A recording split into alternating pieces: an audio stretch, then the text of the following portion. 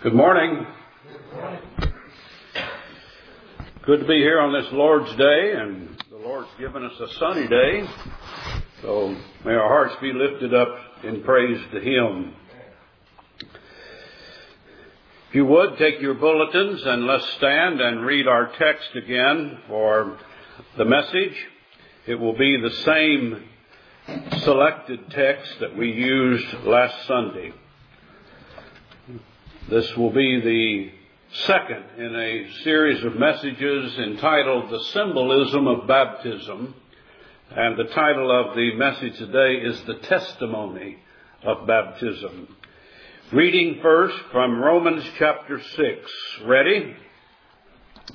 Know ye not that so many of us as were baptized into Jesus Christ were baptized into His death?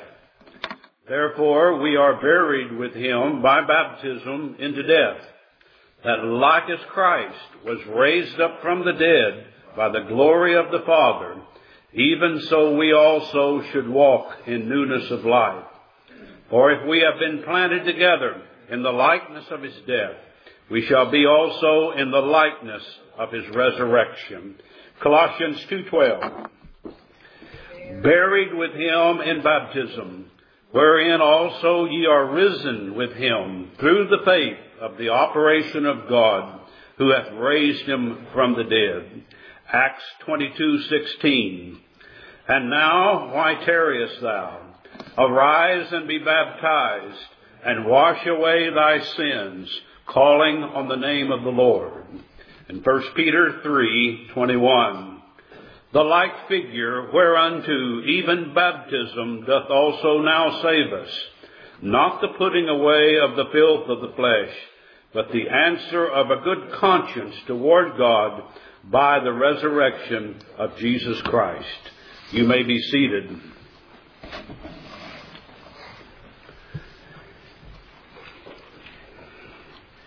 Now, in the previous message, we gave a detailed survey of the use of symbolism as a means in which the invisible Creator has used to communicate with His visible creature, man.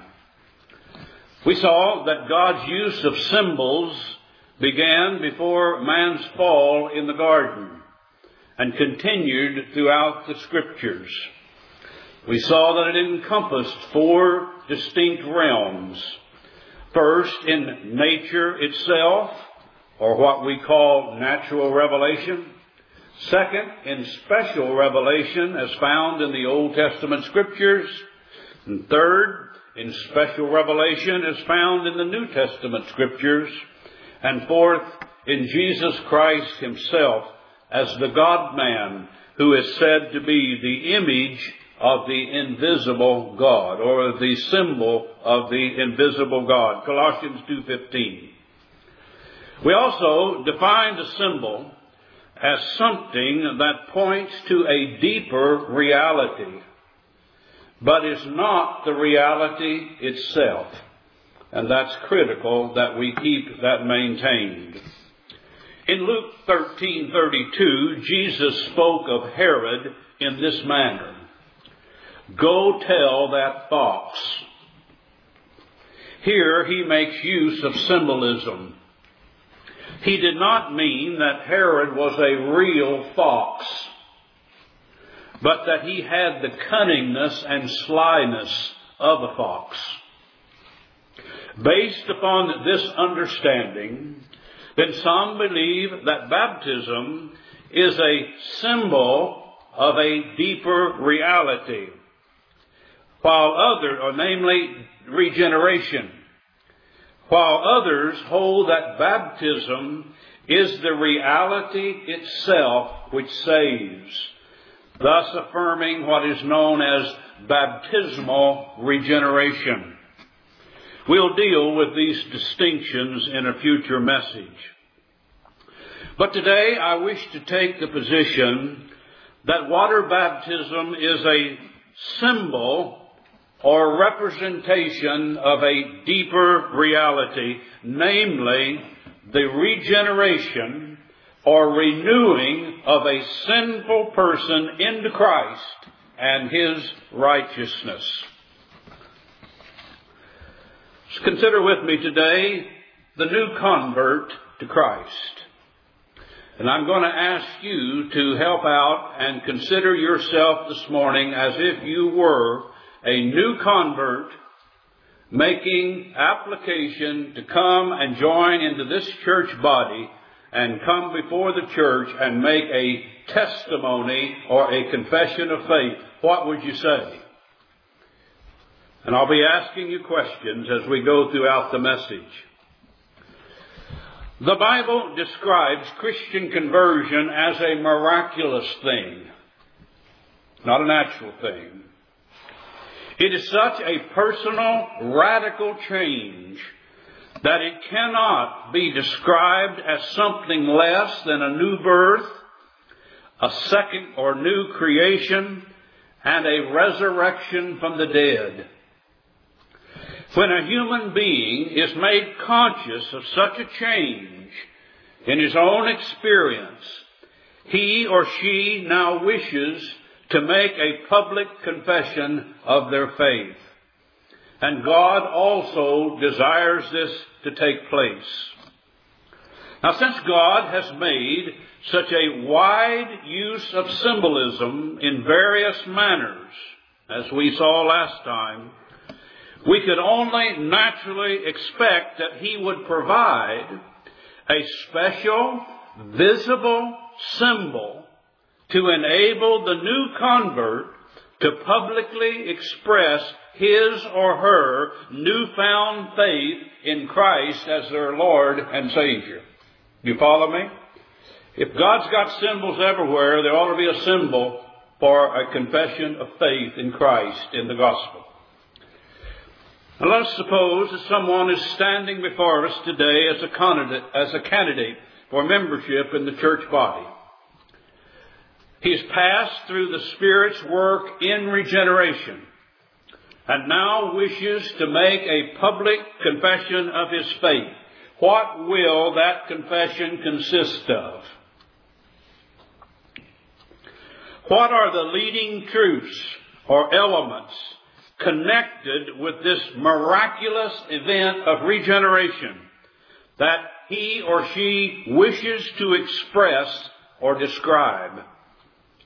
From time to time in this discourse before us, I'll be asking you questions which I want you to answer in your minds.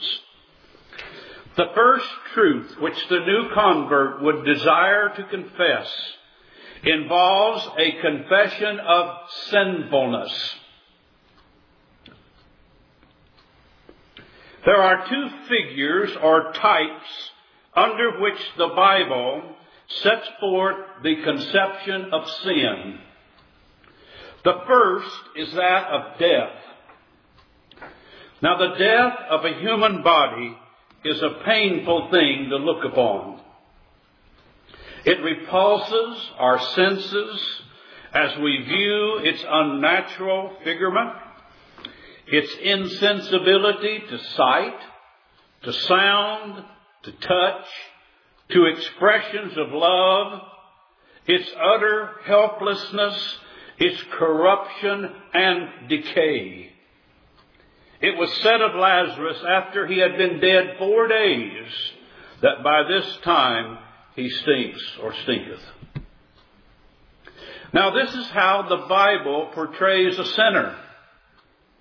He is said to be dead in trespasses and sins, Ephesians 2:1.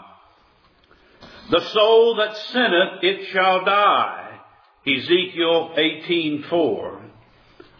The wages of sin is death, Romans 6:23. Sin and death are wedded together in Scripture. Such a sinner is entombed in sin. How then shall our candidate symbolize to us his or her confession that they have been spiritually dead? You should be answering that in your mind at this time. Now, the other figure used by Scripture to describe sin is that of uncleanness. Sin is viewed as a state of impurity, pollution, defilement, and filthiness. This was stressed in the Mosaic rituals, guarding against all manner of ceremonial defilement. In particular, were all dead bodies and those diseases which might be described as a living death, such as leprosy, were marked out as being unclean. They were regarded as special types of the filth of sin. The leper was required to cry out, "Unclean, unclean," when anyone approached. So contaminating was sin viewed to be that whatever came in the slightest contact with a dead body was considered defiled and needed to undergo the ritual of cleansing, whether it was a person, an animal, a garment, or a piece of furniture. Under the New Covenant, sin is set forth as an inward defilement or filthiness of soul. Jesus states in Matthew 15, verses 17 through 20, "Do you not yet understand that whatever enters the mouth goes into the stomach and is eliminated? But those things which proceed out of the mouth come from the heart, and they defile a man. For out of the heart proceed evil thoughts, murders, adulteries, fornications, thefts, false witness, blasphemies. These are the things which defile a man, but to eat with unwashed hands does not defile a man." The state or condition of sin is not only that of death, but of uncleanness as well. Impurity of soul is a fundamental truth contained in the gospel scheme. So what symbol, then, shall the new convert select to confess his state of spiritual death and polluted uncleanness? If you are that convert and you have invented some symbol to represent your spiritual death, what would you then choose to describe your total spiritual defilement?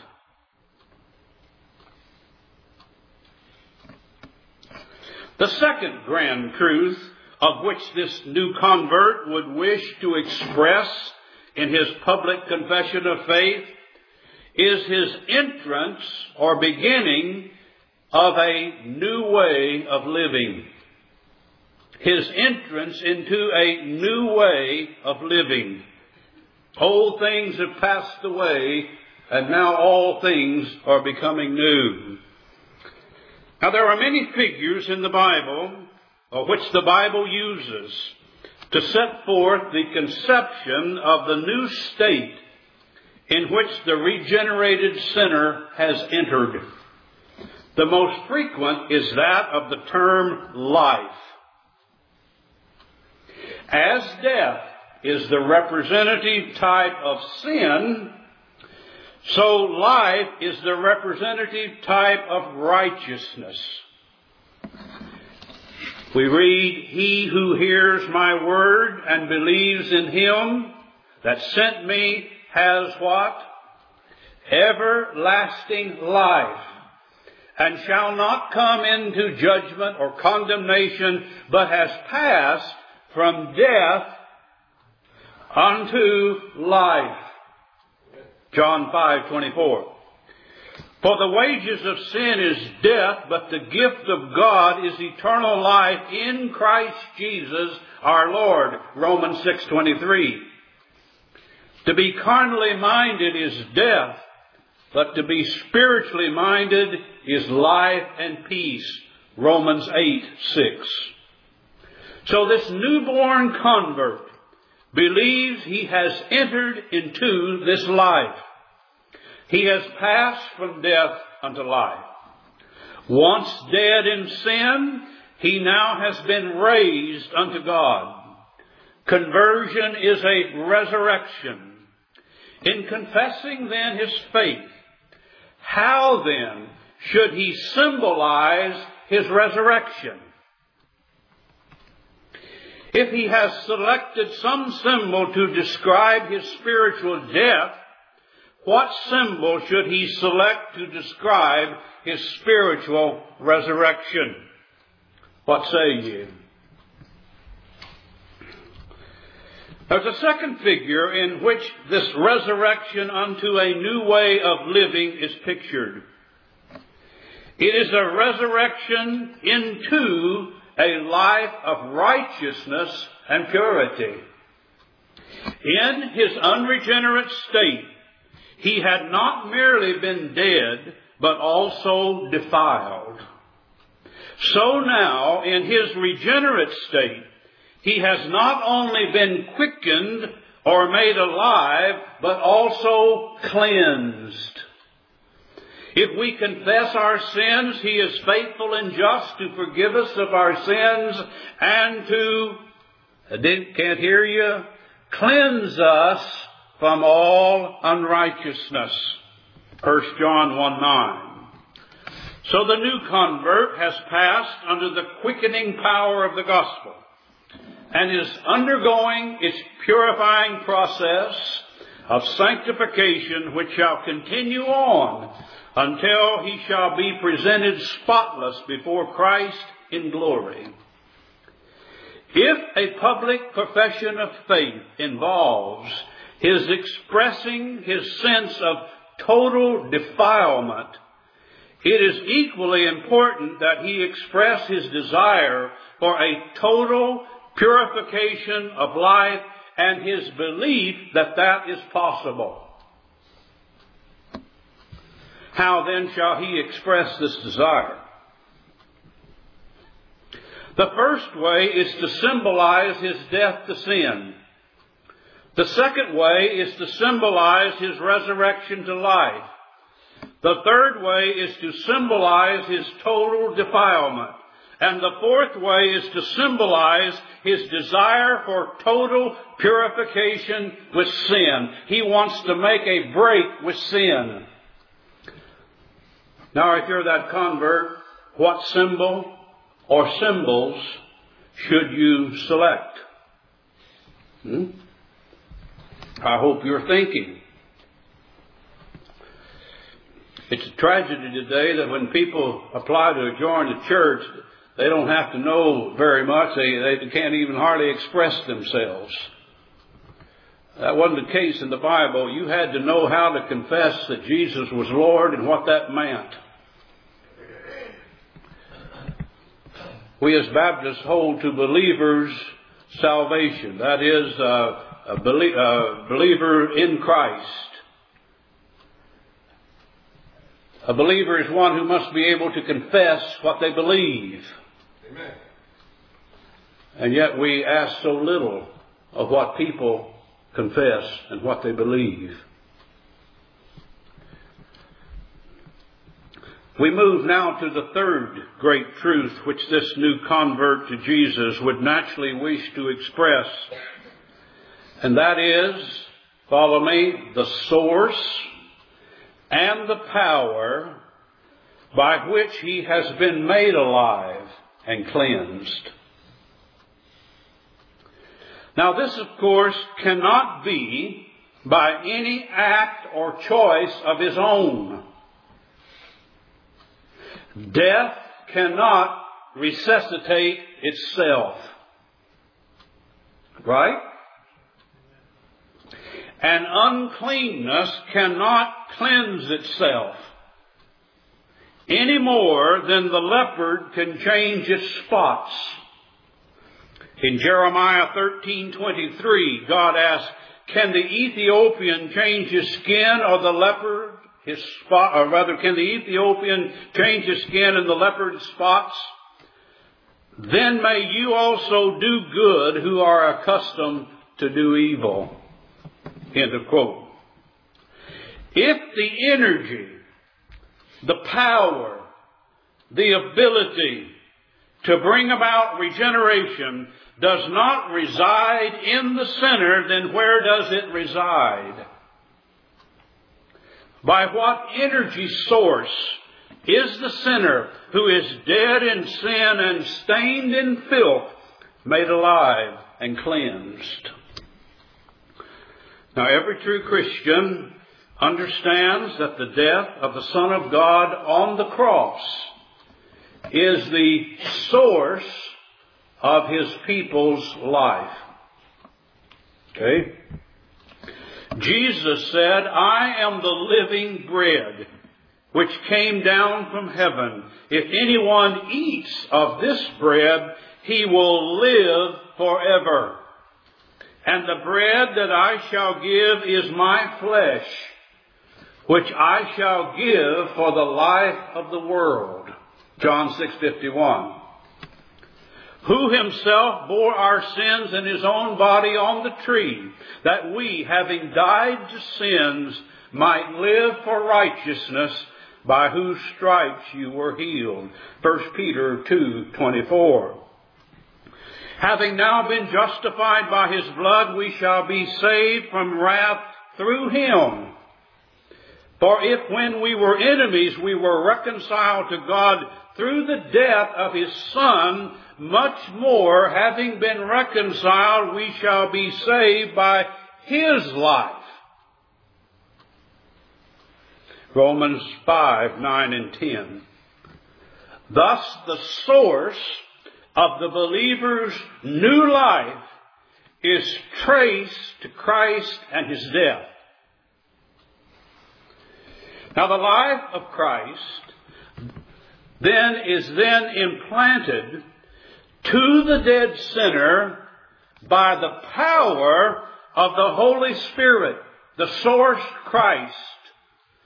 The instrumental means the Holy Spirit, so that the believer is joined to Christ in what we call a vital, living, organic union, wherein he or she becomes an actual participant in the life, the death, the burial, and the resurrection of Christ. Christ's people are one in and with him. He is the vine, they are the branches. John 15:5. He is the head, they are the body. Ephesians 5:23. He is the bridegroom, they are the church, the bride. Revelation 21:9. He is the second Adam, and they are his spiritual offspring. Romans 5:14 through 19, 1 Corinthians 15:22, and Hebrews 2:10 through 13. Now this is a profound meaning of that distinguishing formula found throughout the epistles, which declares the believer to be, listen, in Christ. Do you know what that means? Could you confess it and explain it to someone else? This is what a new convert ought to be able to do. Not someone who has been in the Lord 10 years or 20 years, but someone who has just been made alive in Christ. What does it mean to be made in Christ or be in Christ? To be in Christ involves the doctrine that the believer has actually fulfilled the law of God in the person of Christ and his obedience to that law. The law said, the soul that sins shall surely die. Ezekiel 18:4. The believer has sinned, and yet he shall live. And in so doing, not one jot or tittle of God's law has failed or been left unfulfilled. In virtue of his being in Christ, the believer died when Christ died. His sin was punished and the law vindicated. And so in Christ, the believer fulfills all righteousness. Now the Scriptures declare such in these terms. Paul states in 2 Corinthians 5:14, "We judge thus, that if one died for all, then all died." The believer is said to have been crucified with who? With Christ. Galatians 2:20. And to have been buried with Christ. Colossians 2:12. So by being in Christ, listen, the believer is thereby empowered to live a resurrected life of obedience and purity unto God. You see, our life does not originate in old Adam. It originates in the new Adam flowing into us. We are in him.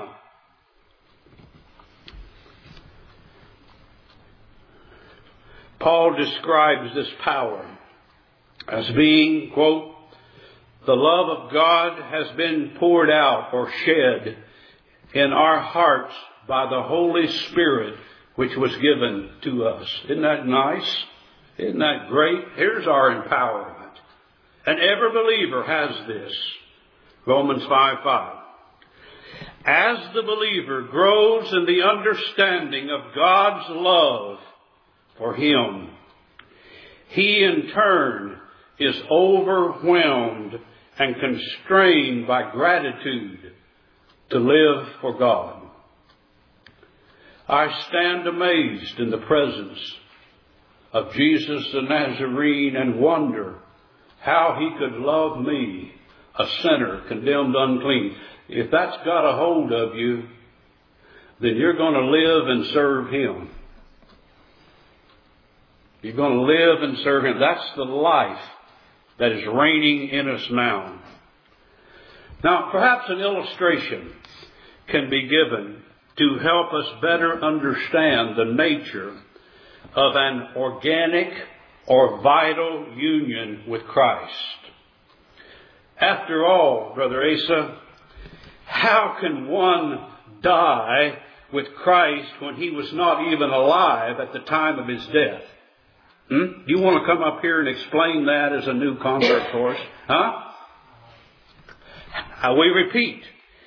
If we died with Christ, how could we have died with Christ when we were not even alive when he died? This requires that we understand the meaning of the term organic.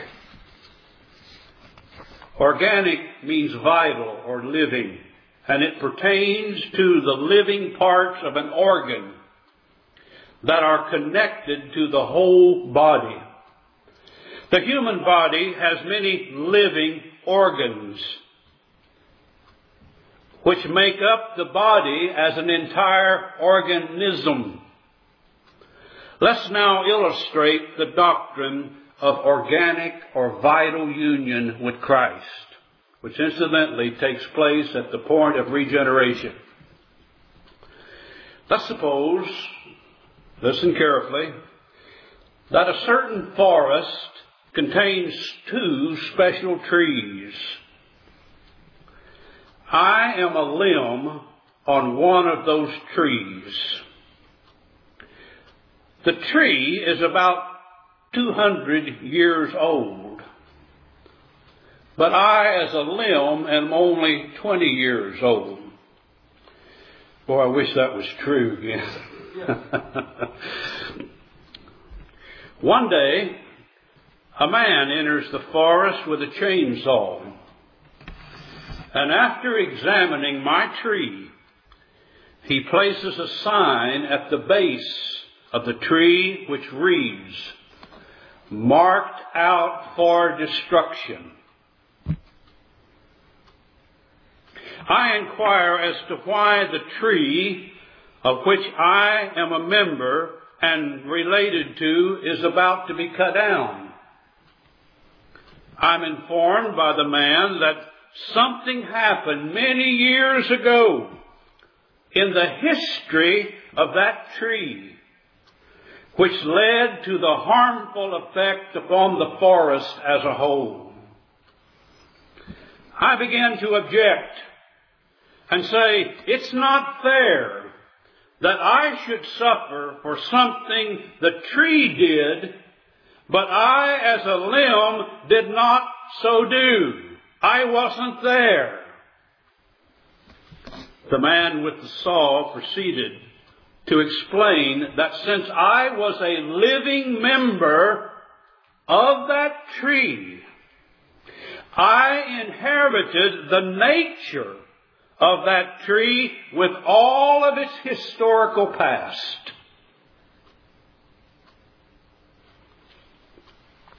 The tree was not only defiled and poisonous, but as a limb I was defiled and poisonous because I was in the tree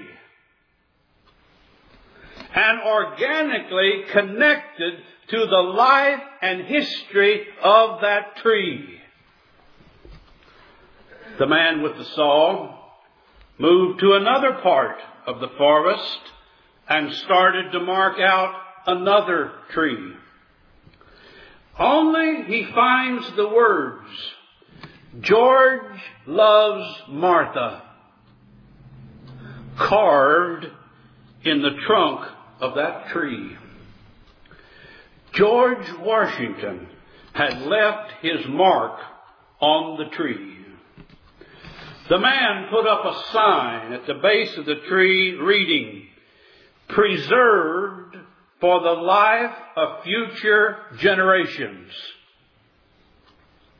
Then, to my amazement, the man came over and cut me off the tree by birth and grafted me into the tree which had its life preserved. Are you thinking?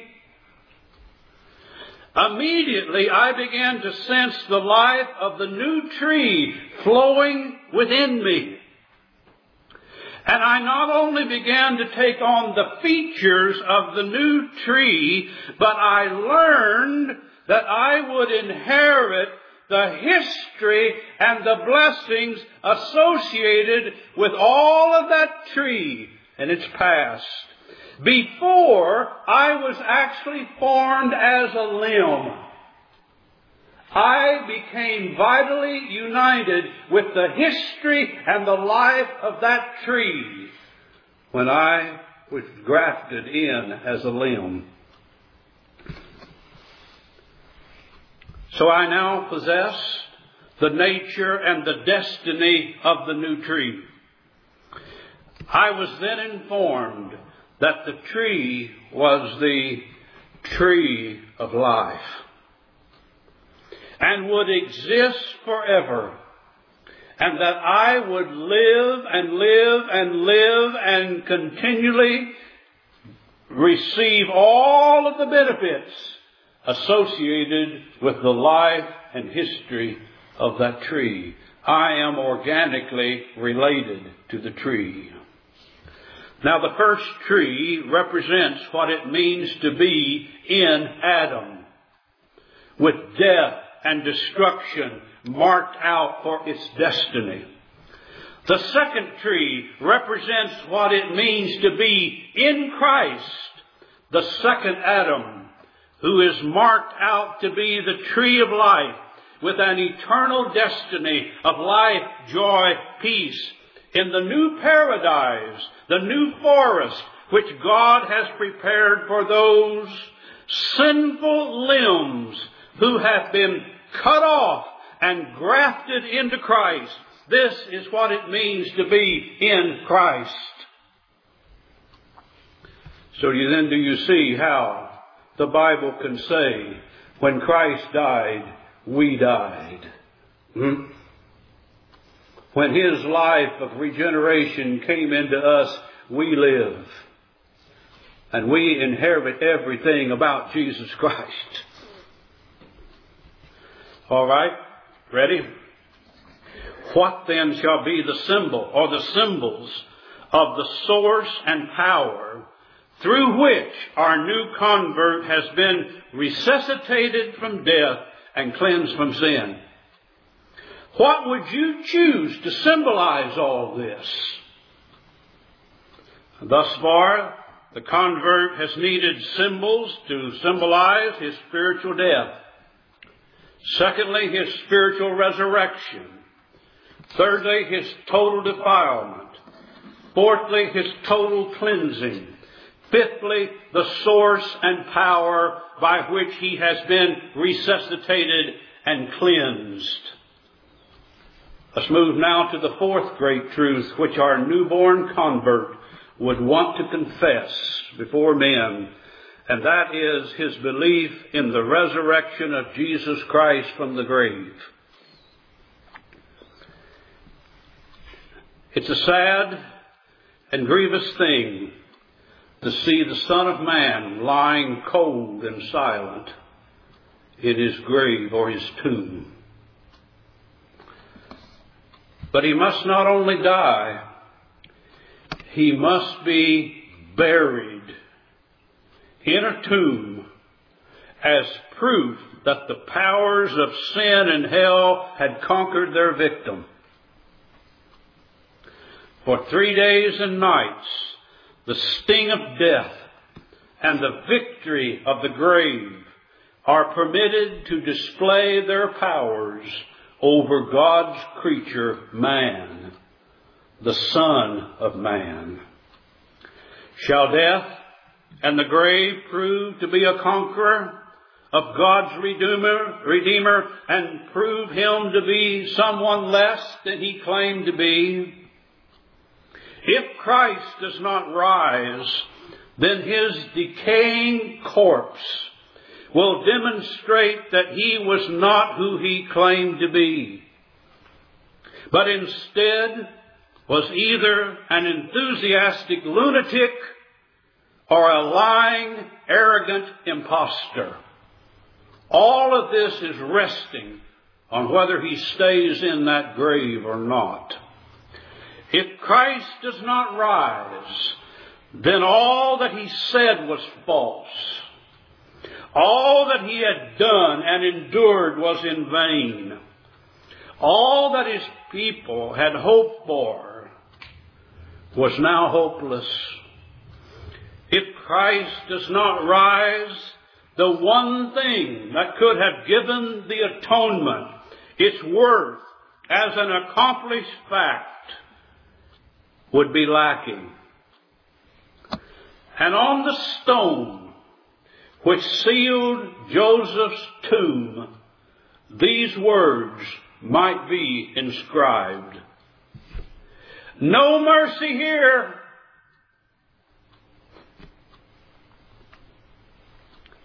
No satisfied law. No regenerating grace. No Savior. No heaven."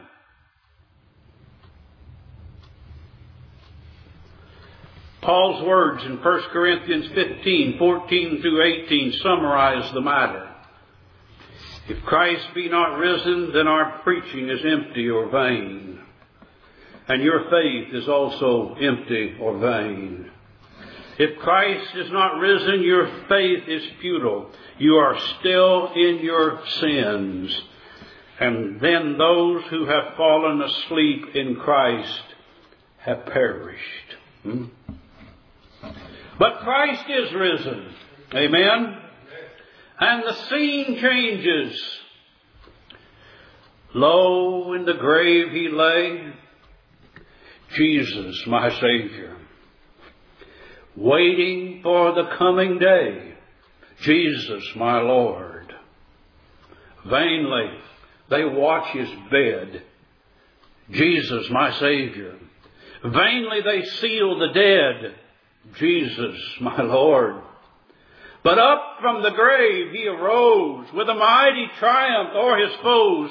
He arose a victor from the dark domain, and he lives forever with his saints to reign. He arose, hallelujah, Christ arose. The atonement has been accepted by the Father, and the fountain of grace has been opened for grace to flow, to pardon and cleanse even the worst of sinners. So just as the Scriptures represent the believer as having participated in Christ's death, so it represents him as having participated in Christ's resurrection. It asserts that believers are risen, and not only like Christ, but also with Christ. They are said to be not only heirs of God, but what? Joint heirs with Christ. If so be that we suffer with him, that we may be glorified together. For if we be dead with him, we shall also live and reign with him. Hear those words. God, who is rich in mercy, for the great love wherewith he loved us, even when we were dead in sins, hath quickened us together with Christ, and raised us up together, and made us to sit together in heavenly places in Christ. In virtue of the believer's organic union with Christ, Christ's death has become the believer's death, and Christ's resurrection the believer's resurrection. My life is in heaven above, flowing to me here on earth. Now, in order to symbolize Christ's resurrection, it is also essential that his burial be symbolized.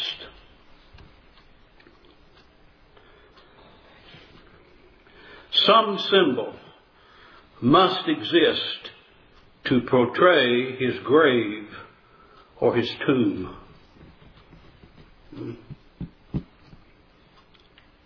What symbol would that be if you were that new convert and you wanted to select a symbol? What would you select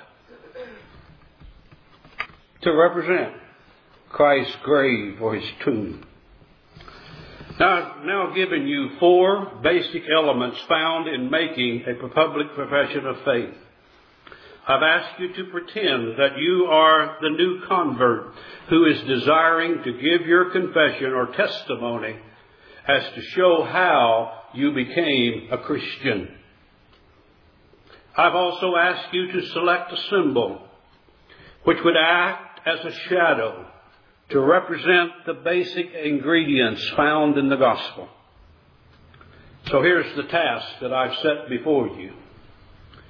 The first problem you have is to symbolize your own spiritual death. The second is to symbolize your own spiritual resurrection.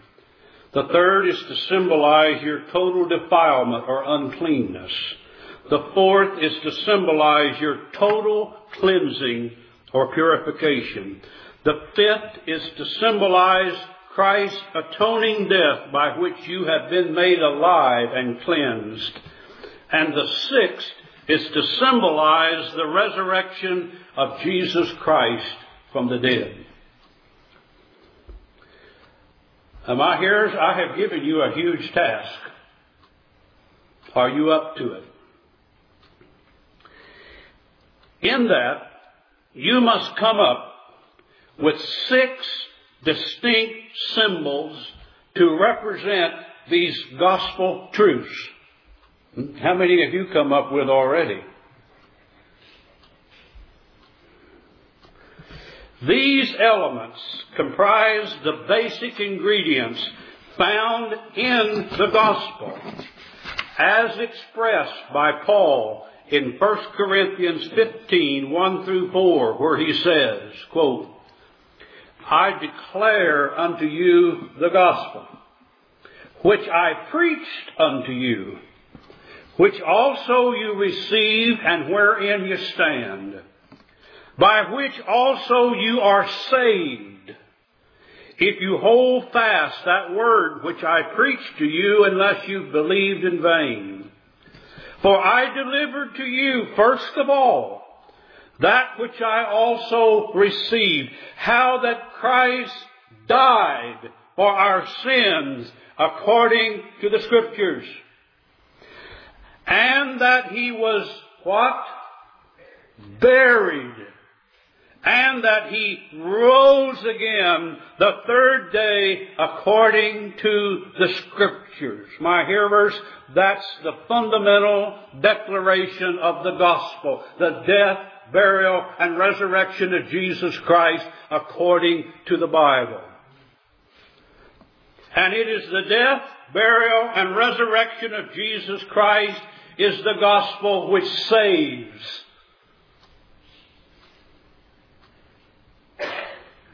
Not a preacher, not a vow, not an ordinance. It is the gospel which saves. It is Christ who is the source and the power of life. The reality, if you please. Now we need some way of expressing this in symbolic form to represent this reality. Now hold on. I'm going to increase your task from a huge one to a colossal one. Ready? I want you to express in one single symbol or emblem all of these truths combined. What's your symbol going to be? I'll help you out. I'll now relieve you of your impossible task. The New Testament Scriptures give us one and only symbol which can do this. Would you symbolize your death in sin and your resurrection unto holiness of life? Quote, then do you not know, as many of us as were baptized into Christ Jesus, were baptized into His death? Therefore we were buried with Him through baptism into death, that just as Christ was raised up from the dead by the glory of the Father, even so we also should walk in newness of life.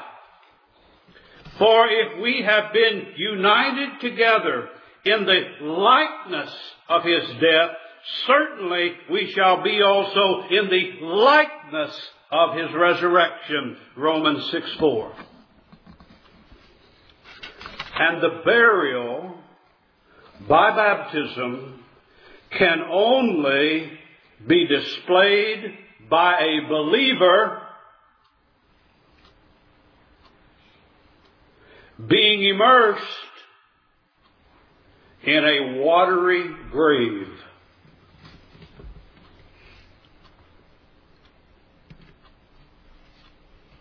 How would you symbolize all of these ingredients of the gospel in any other way? Would you desire to symbolize your complete defilement and your desire for complete cleansing? Then Acts 22:16 says, and now why are you waiting? Arise and be baptized and wash away your sins, calling on the name of the Lord. You see that? That text makes sense now? Not that the water's going to wash it away, but the symbol which it's representing. Arise and be baptized and be cleansed through the gospel, calling on the name of the Lord. Again, the word baptize in the Greek, and all are agreed upon this, means to immerse, to dip, or to plunge under. Even John Calvin, who did not hold that it was necessary to immerse a believer, in his commentaries points this out. But that's the meaning of the word.